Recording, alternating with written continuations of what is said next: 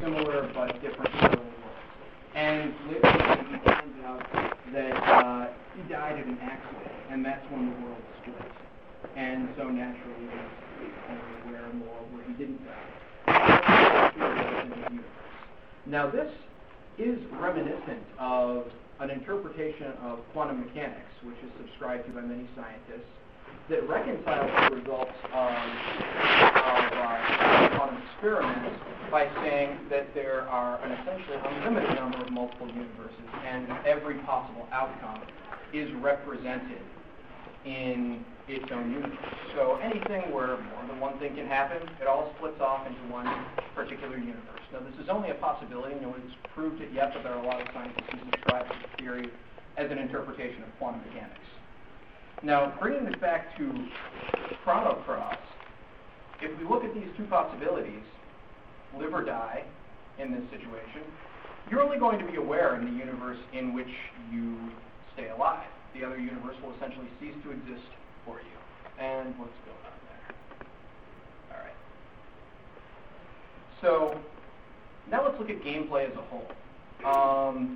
If you die, you come back. It never stops. There's no game where you buy it from the store, you take it home, you get killed on the first level, and then it's just done.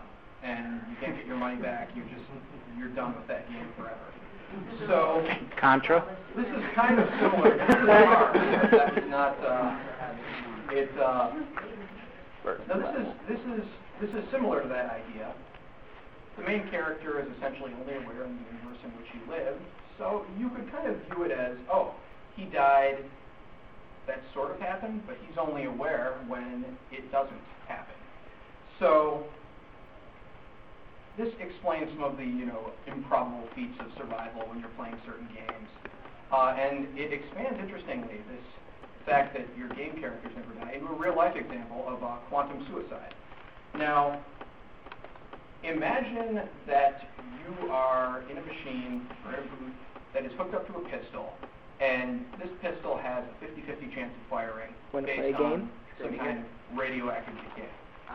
And if it happens, you die. If it doesn't happen, you don't die. Now, let's say the many worlds interpretation of quantum mechanics is true. You'd have a 50-50 chance of getting killed, but since you would no longer be aware in any world in which you get killed, what you would see is this situation where the pistol clearly has a 50-50 chance of going off, but it never does, and you never die. Represented in this little graphic using Edgar from Final Fantasy VI. He's kind of cut off at the top.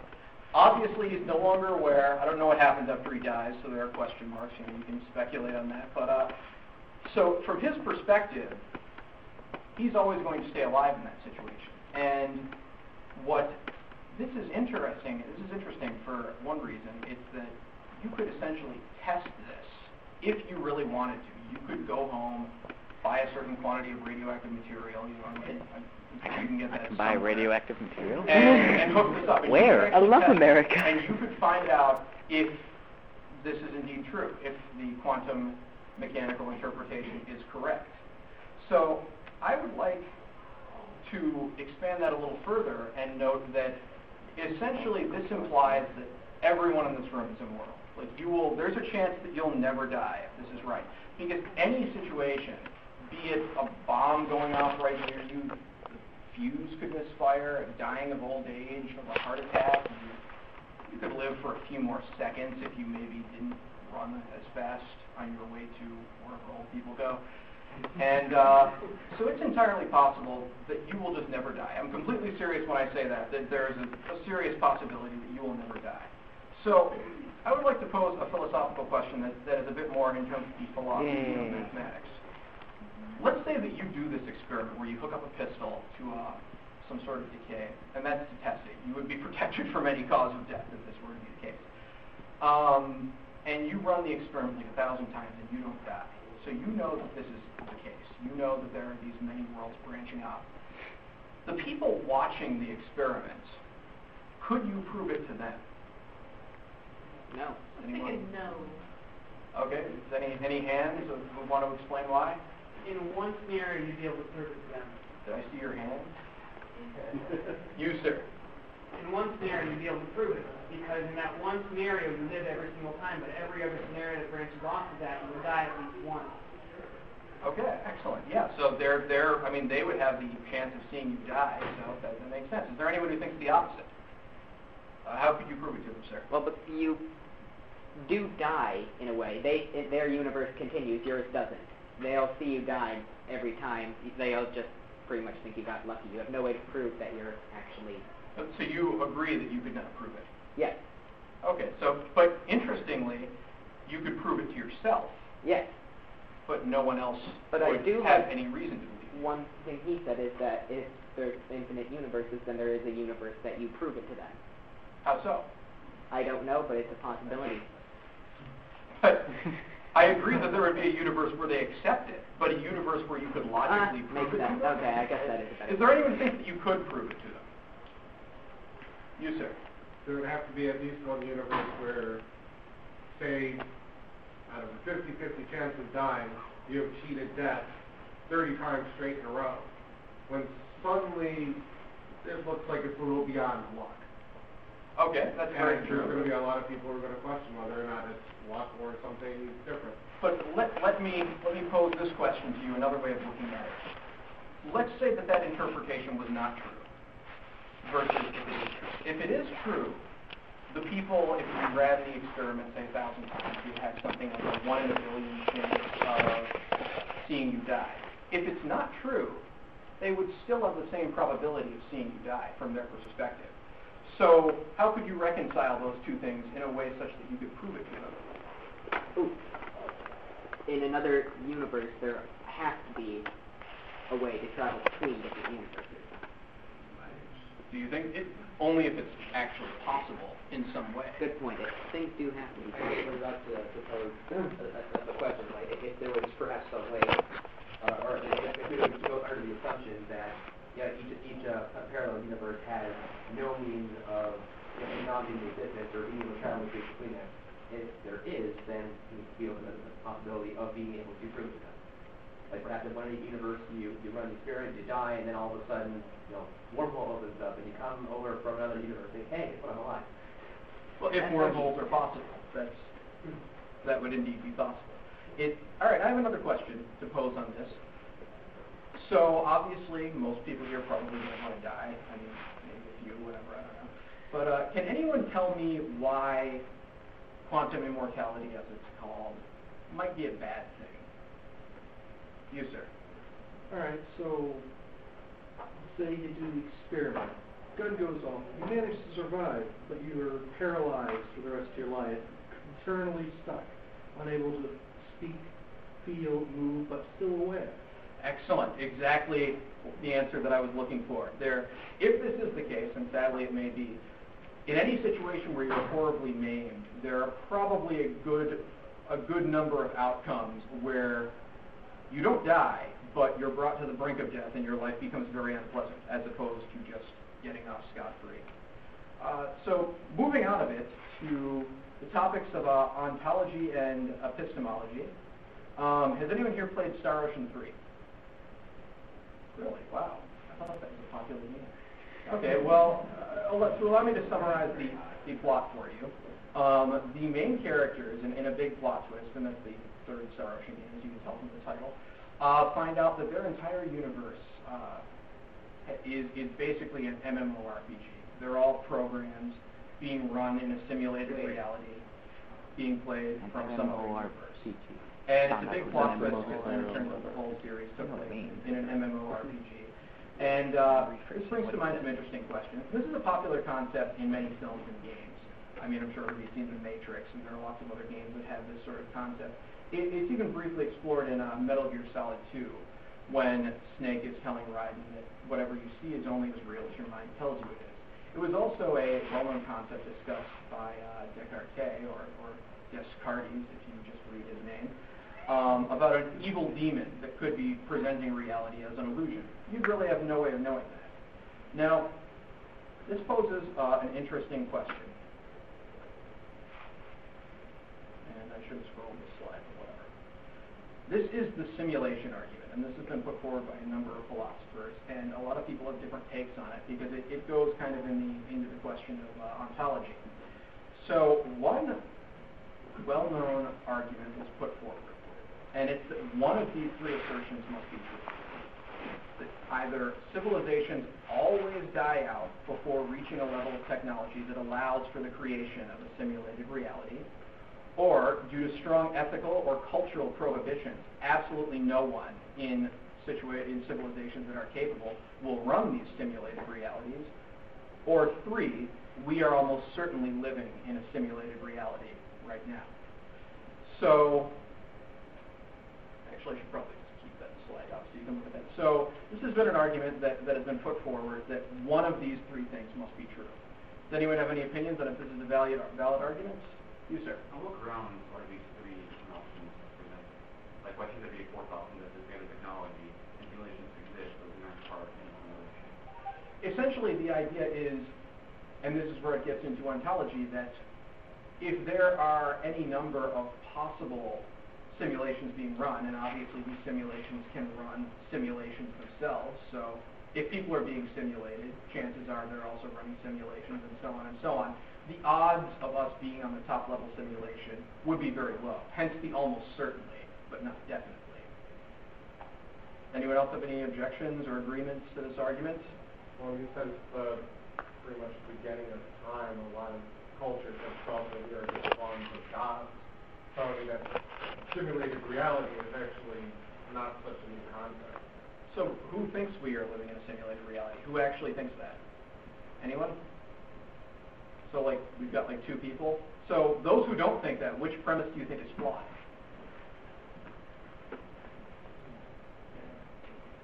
The first one. How so? Because there's been many civilizations that have rise and fell. Some of them with less technology. It's true, some of them had technology we don't have. But yet again, a lot of their technology, if it what they did have, would not be like as advanced. To like for example, you can't take a computer from like now and go back to ancient Egypt and they go, hey, we know that. Okay, it's an interesting take. One thing to consider along with that would be that essentially this would mean all civilizations in other galaxies, in just anywhere ever, if they could run simulations, then the first one would hold true because there would be simulations running somewhere. So you think that all civilizations just tend to destroy themselves? Not just any of them on Earth. I just don't think on Earth. But it wouldn't have to be on Earth. I mean, Earth would be part of the simulation. Now you say it like that. Oh, okay. So, you, sir. Well, if it is true that we would be living in a simulated reality, or any of the things that are true on the point, what would actually be the true reality? Nothing would be real. We would have no consequences for our actions. Nothing we would do would be real. Well, if I could prove to you that you were a computer program, a sentient computer program, would you be okay with it if I killed you? How can you prove it that I was? But I'm just saying, if I could, would you be okay with it if I killed you? No, if you're a sentient computer program. But there would be no repercussions. If there's a fixed parameters for our simulation, where there are consequences for those actions in our simulation, we can still be in a simulation that has consequences. So I have a question though. What exactly does simulation mean? What defines simulation? In a way, we're seeing things. Our brain is this thing telling us to do stuff. We are free and controlled by ourselves in a way. Oh, a simulation. The simulation is not necessarily incompatible with free will. In fact, my personal view is even if we are living in a simulation, it doesn't make any difference to me because it's obviously not malfunctioning, so it's probably not that different from whatever the higher level universe is. What's that? What? Nothing. Okay. Actually, we're kind of getting, well, you and then we have to move on. Well, just the language of those 3 assertions use sounds sort of flawed. So all 3 sound flawed because reality to everyone is different because that's an abstract term. So everyone is living in everybody else's simulated reality based on differing perspectives. So you think it's more of an issue of how the mind interprets reality is so different for everyone? Yeah, that you can't define reality. Okay. All right. And, well, I'm going to move on because the next section actually gets into some of the things we were talking about. It's the philosophy of mind and physicalism. So in the Mega Man series, specifically the X0 and the ZX series, sentient machines are invented, and they struggle for and gain rights and recognition as persons. And later, sentient computer programs are invented that exist only as code. And they're sentient, but other robots have mixed views on how these new beings should be treated, since they don't have a physical body. Now, these are questions of physicalism. Physicalism holds that there are no things other than physical things. So you have no soul, there's no life force. Essentially, you are just a combination of atoms and electrical impulses and so on. There's nothing, I don't want to use the term magical, because it sounds like it's berating someone's beliefs, but there is nothing beyond those physical components. And another implication of that would be that two identical people are essentially exactly the same. So here's something. I would like to ask, are there people here who believe in physicalism, who don't believe that there's a soul or anything beyond soul? Okay, so we have a few. So I would like to pose a question to you or anyone else who has their hand up. If someone created an exact copy of you, down every single atom was exactly the same, would they essentially be you? Yes. Okay, so if I, and I'm sorry to keep using murder in these things, I'm not a murderous person, but if I had the ability to create an exact copy of you over there that would appear, and the instant that it appeared, I were to shoot you, and you would fall, be okay with you? No, because I've been thinking about this for a while as well.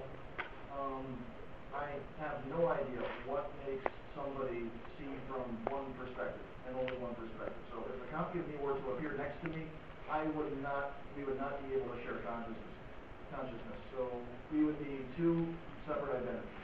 Since we are two separate states of matter. I started in neuroscience, and I know that the minute he would appear, he would be getting new memories, one from his viewpoint, one from his. Memories are connected via neurons, meaning there would be different in him. Oh, I no agree matter that he what. would be different after, but let's say I could rig up a machine that would kill him the instant that the other clone were created somehow. You're talking about a teleporter that breaks down your molecules and rebuilds. In fact, I'm going to expand that a bit. What you're saying. That's a better idea. Wait. If you've ever heard of the transporter in Star Trek, it essentially disassembles you and reassembles the molecules, different molecules, but in a different area. Is there anyone here who would be okay with transporting in that fashion? No. Yep.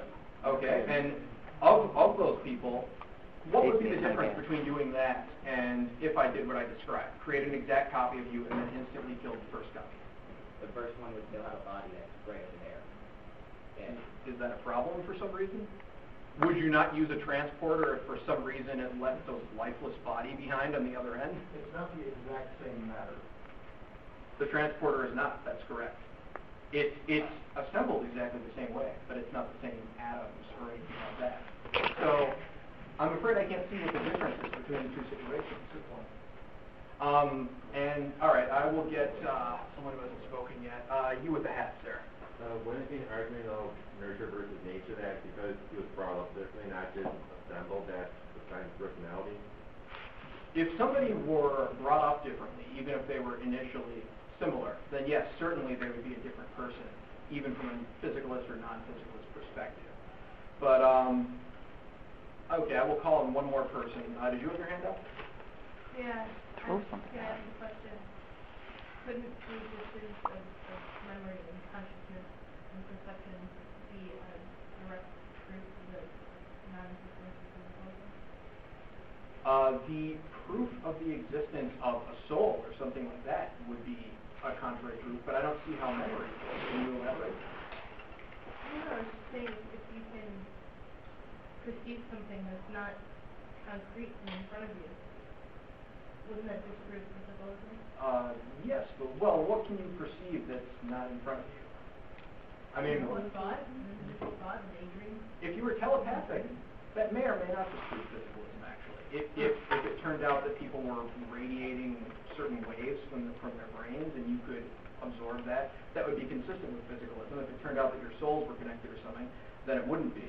Unfortunately, I'm running low on time, so I have to... Andrew, can I What's that? derail you? Yes, certainly. I told you I would derail you. Buddhism holds that everyone is the concept of no self. You don't exist.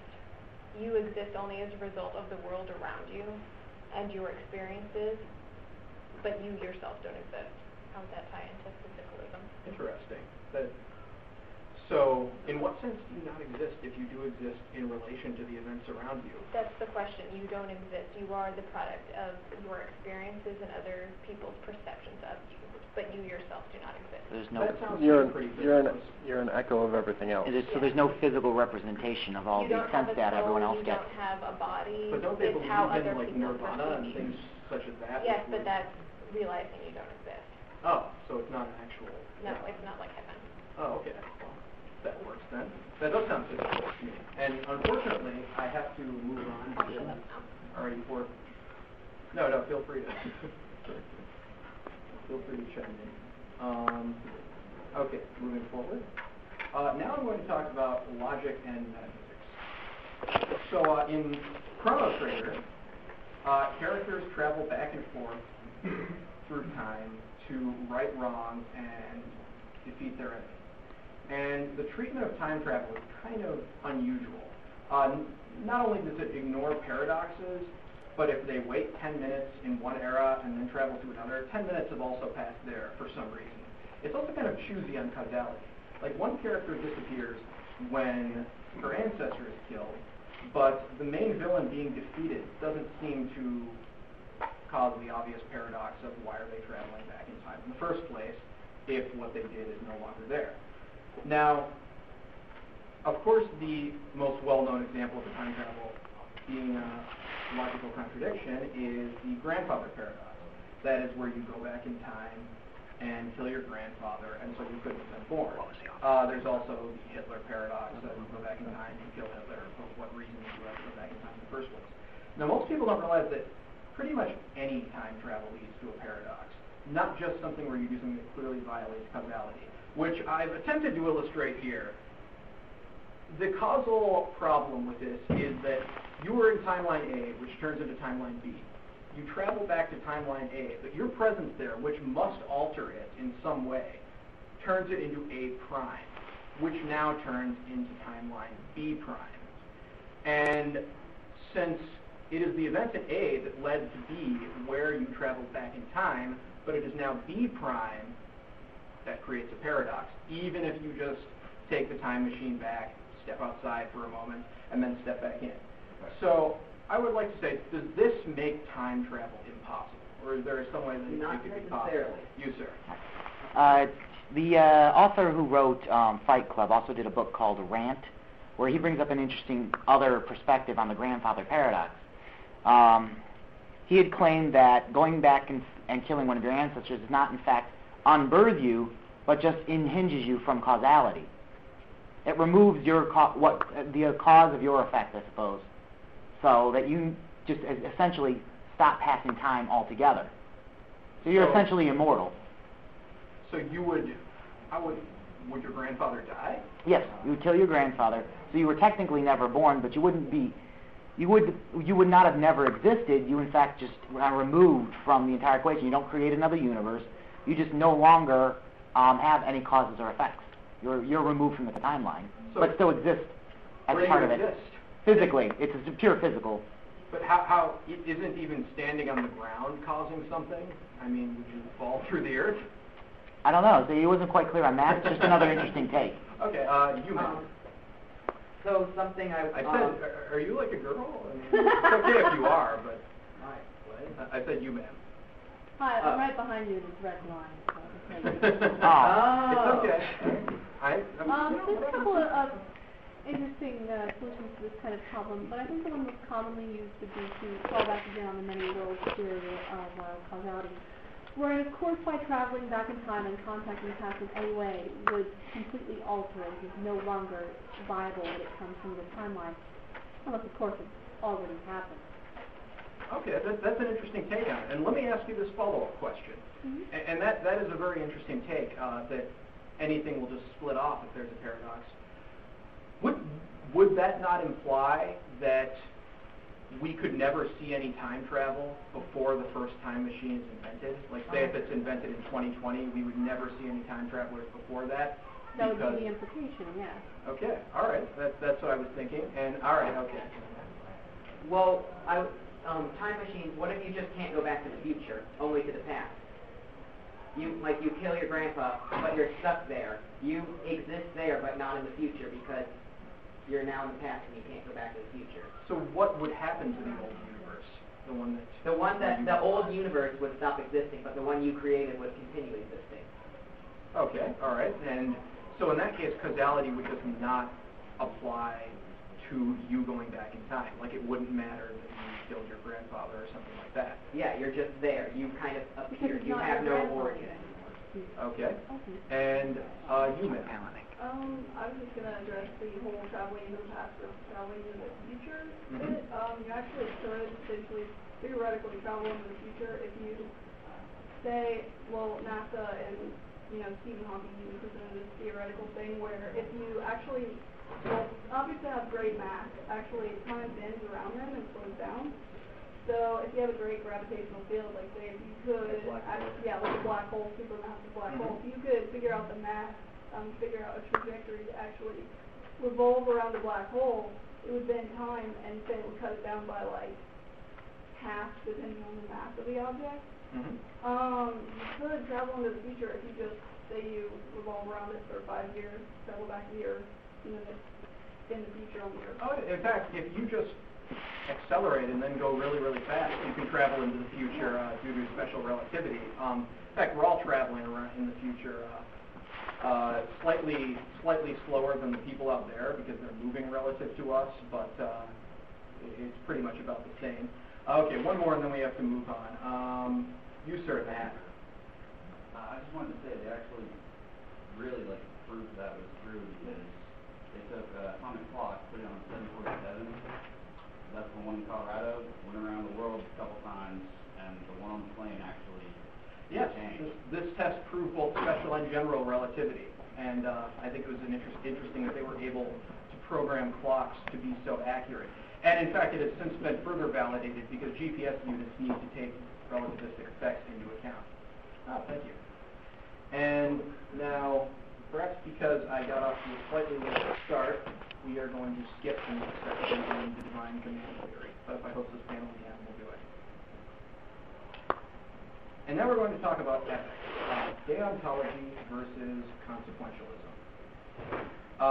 The two major thoughts on ethics, on what you should be doing, essentially, which is ethics, are deontology, which is rule-based. It judges by intent and adherence to maxims, to moral codes.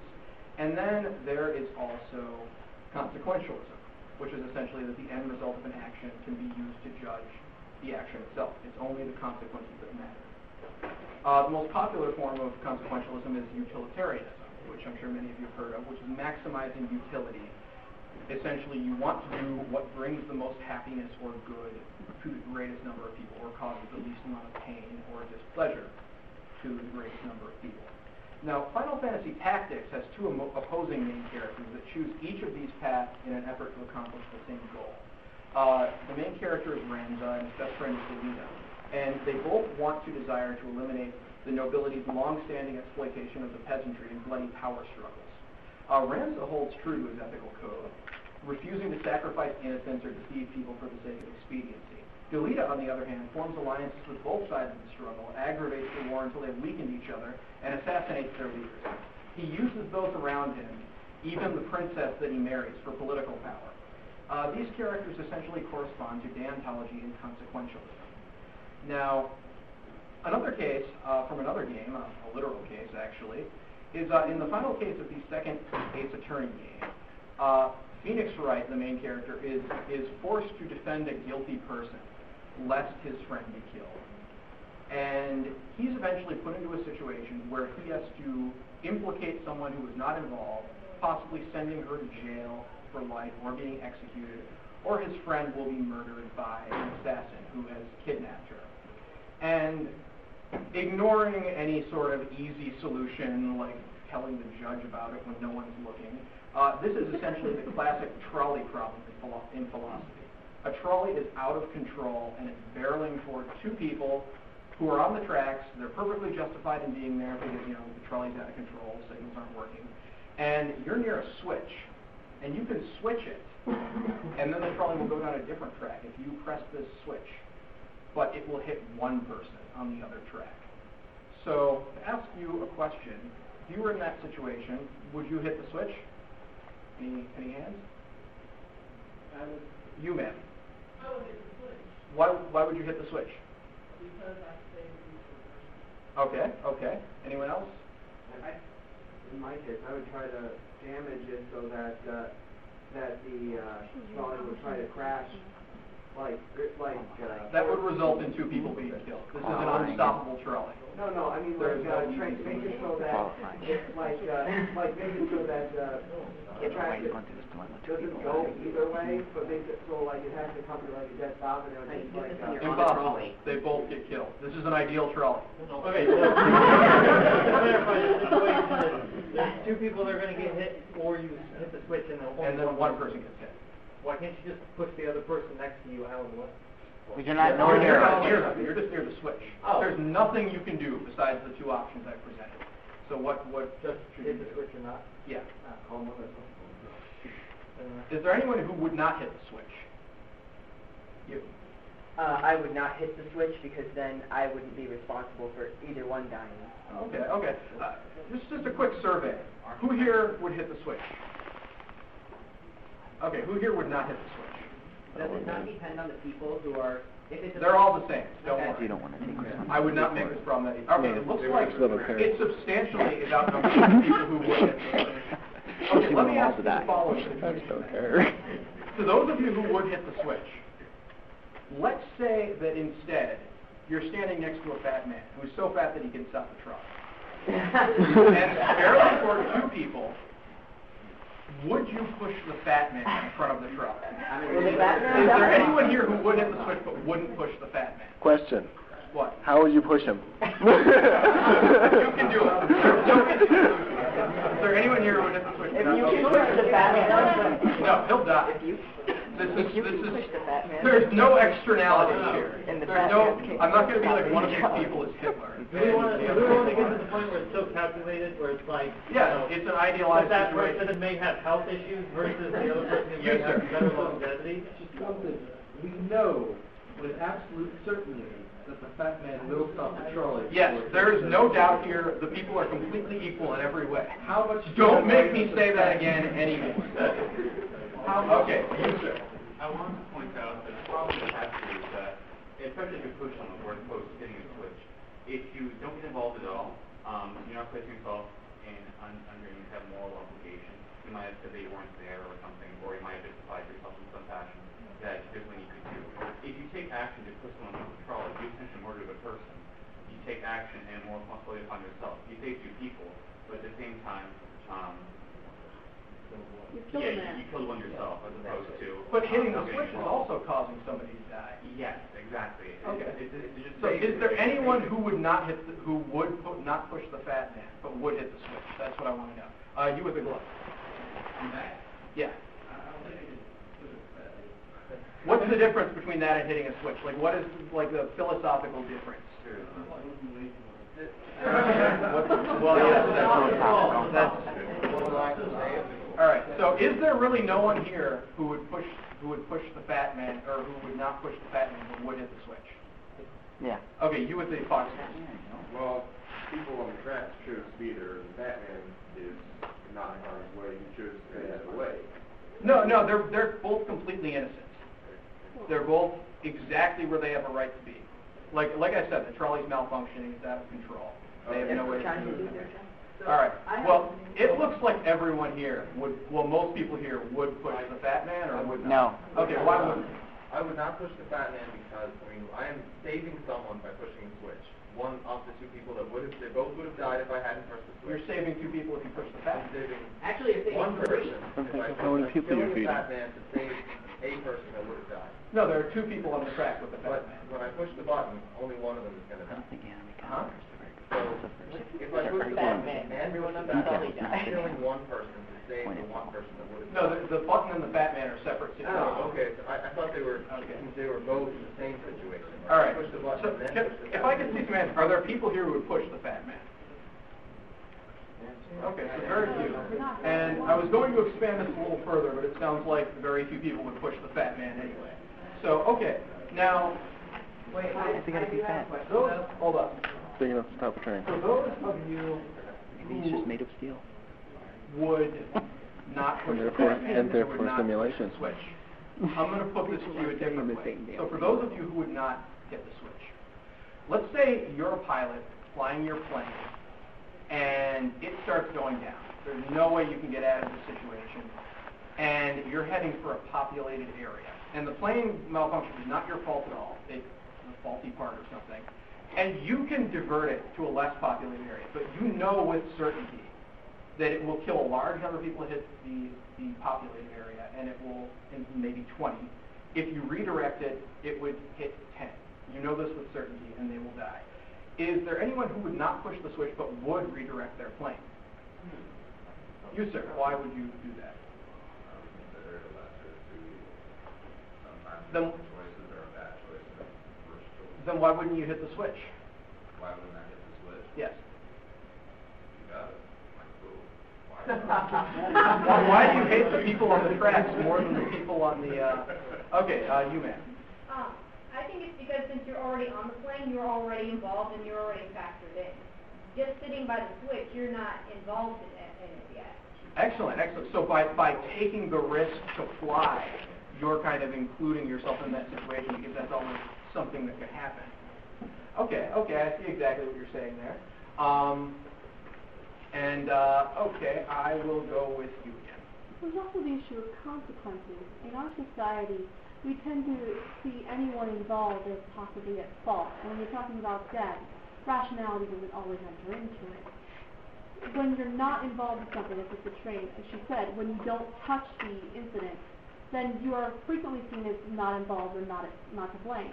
When you're in the plane, it is unavoidable that you are already involved. Okay. Your death is already happening. Let me pose one other question to you.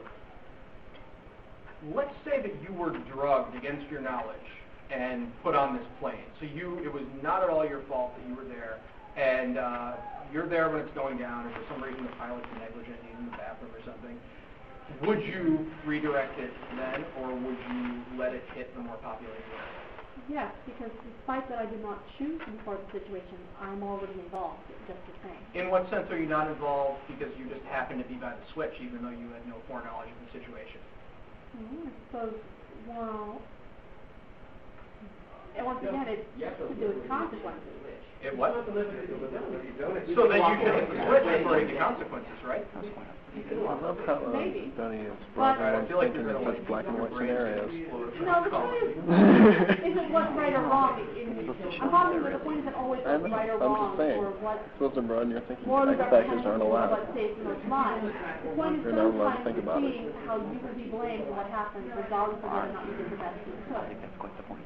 And Yes, it is. one death or two It is, probably it matters really when is. you're looking at life sentence or two. When you're looking what? When you're looking at being blamed for the deaths of people, consequences start to break down. If I'm going to die, I don't care who blames who for what.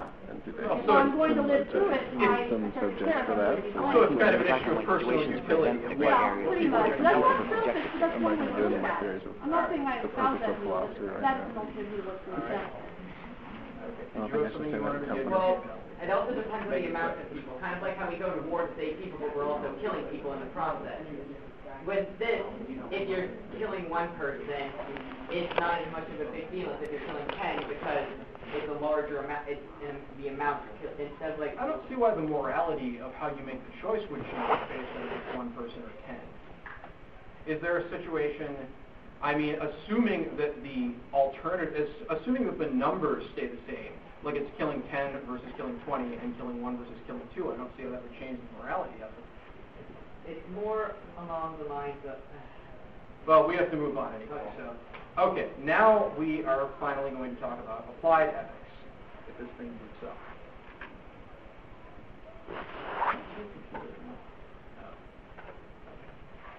Okay, applied ethics is essentially the application of philosophy, of philosophical maxims to actual situations. So we're going to deal with that. It's obviously going to apply to a video game, but essentially something that will carry over to real life. So Final Fantasy VII presents an interesting case.